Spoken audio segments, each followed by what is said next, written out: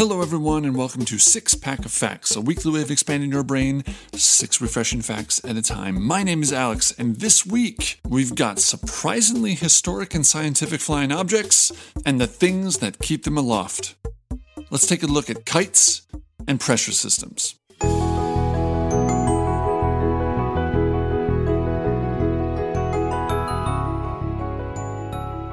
While there's no concrete origin of kites, the earliest writing of even a kite-like thing dates back to more than 2,000 years ago.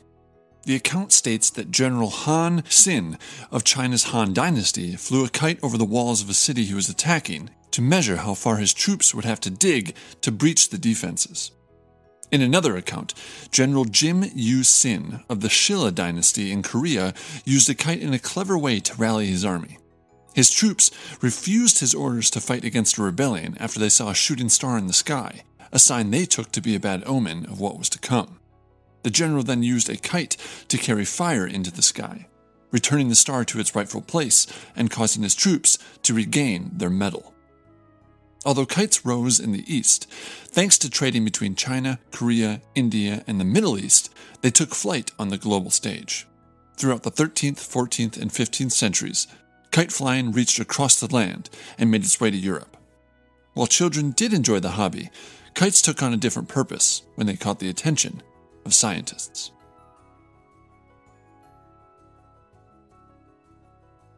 In 1749, Alexander Wilson, a Scottish meteorologist, lifted thermometers high into the air to measure air temperatures at various altitudes. The experiment is simple, but it shows just how much kites expanded the reach of scientists at the time. Of course, the most famous of these was Benjamin Franklin's shocking experiment with lightning, and while you're probably generally familiar with it, it has some interesting elements that are a little more obscure. Franklin did fly a kite on a string, but he wasn't alone, and the kite didn't get struck by lightning. Dear old Ben probably wouldn't have made it had it been. Benjamin was actually joined in the experiment by his son, William. Knowing the dangers of metal conductivity, Benjamin devised a very clever setup. A hemp string attached to the kite was allowed to get wet in the rain. Tied to the string was the infamous key, but Benjamin wasn't holding the end of that string. Instead, it was attached to a Leyden jar, a component that stores electrical charge. A silk string was attached to the Leyden jar as well, which was safely and dryly held by William as he stood inside of a barn. This prevented the silk string from getting wet, insulating William and protecting him from shock.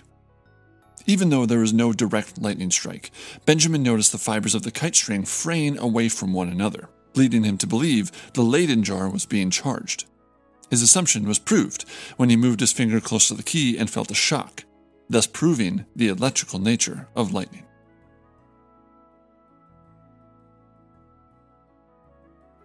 To cap off kites, let's do a rapid-fire round of some amazing kite records courtesy of the good old Guinness World Record book, which has a great history of its own. You should really listen to the Gold and Guinness episode if you haven't. The highest kite ever flown, officially at least, there are writings of other supposed feats, was achieved in 2014 in Australia. Robert Moore and his team, and an industrial winch, flew a kite almost 16,000 feet in the air, nearly half the cruising altitude of commercial airliners.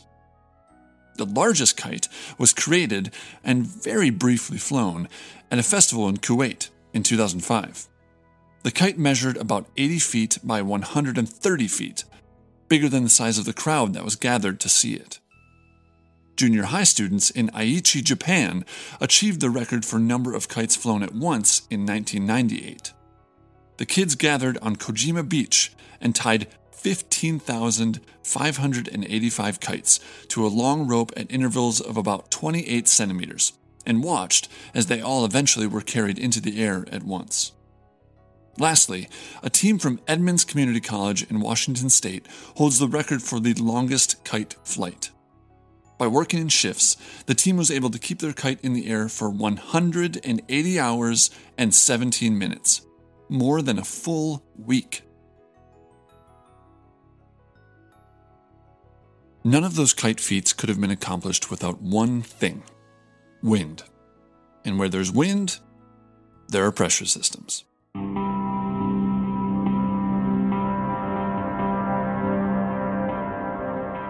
The sun doesn't heat our planet evenly. Air at the equator, where more sunlight reaches, is warmer than air toward the poles. The light equatorial air rises and migrates to the poles, while the polar air sinks and makes its way to the equator.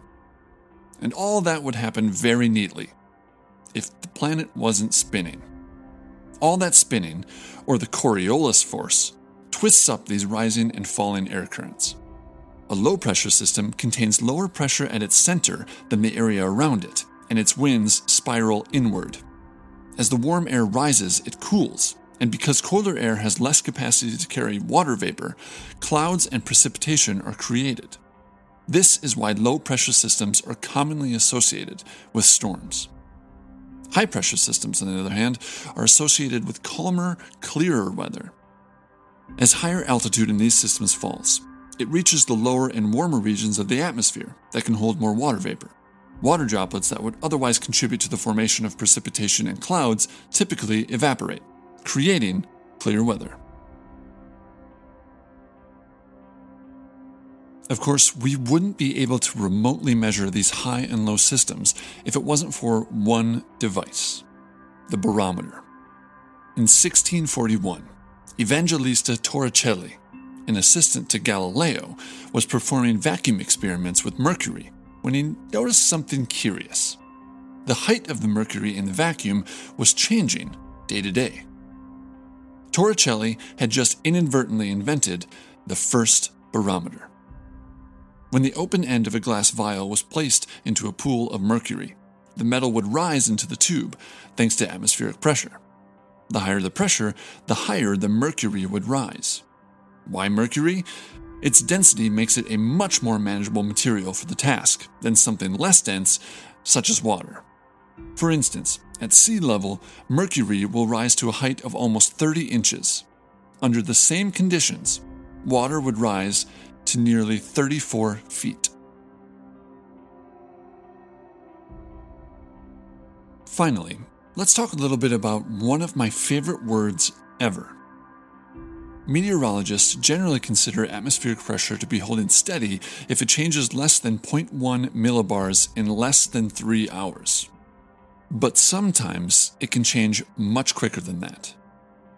When a system's pressure drops at least 24 millibars in 24 hours, some truly impressive storms can be conjured up.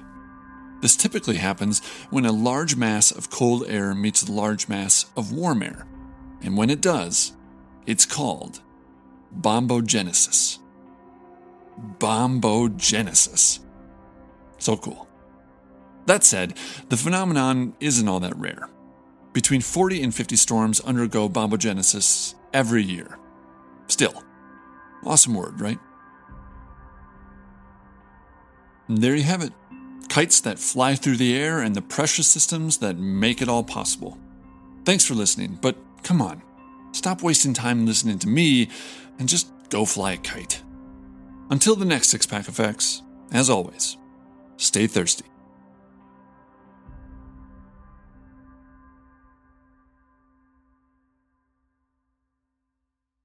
Can't get enough of these refreshing facts? There are 3 easy ways you can help support the show. If you're listening through Apple Podcasts, leave a quick review. Then, make sure you're subscribed so you don't miss an episode. Then, share the show with a friend. The more, the factier. Stay thirsty.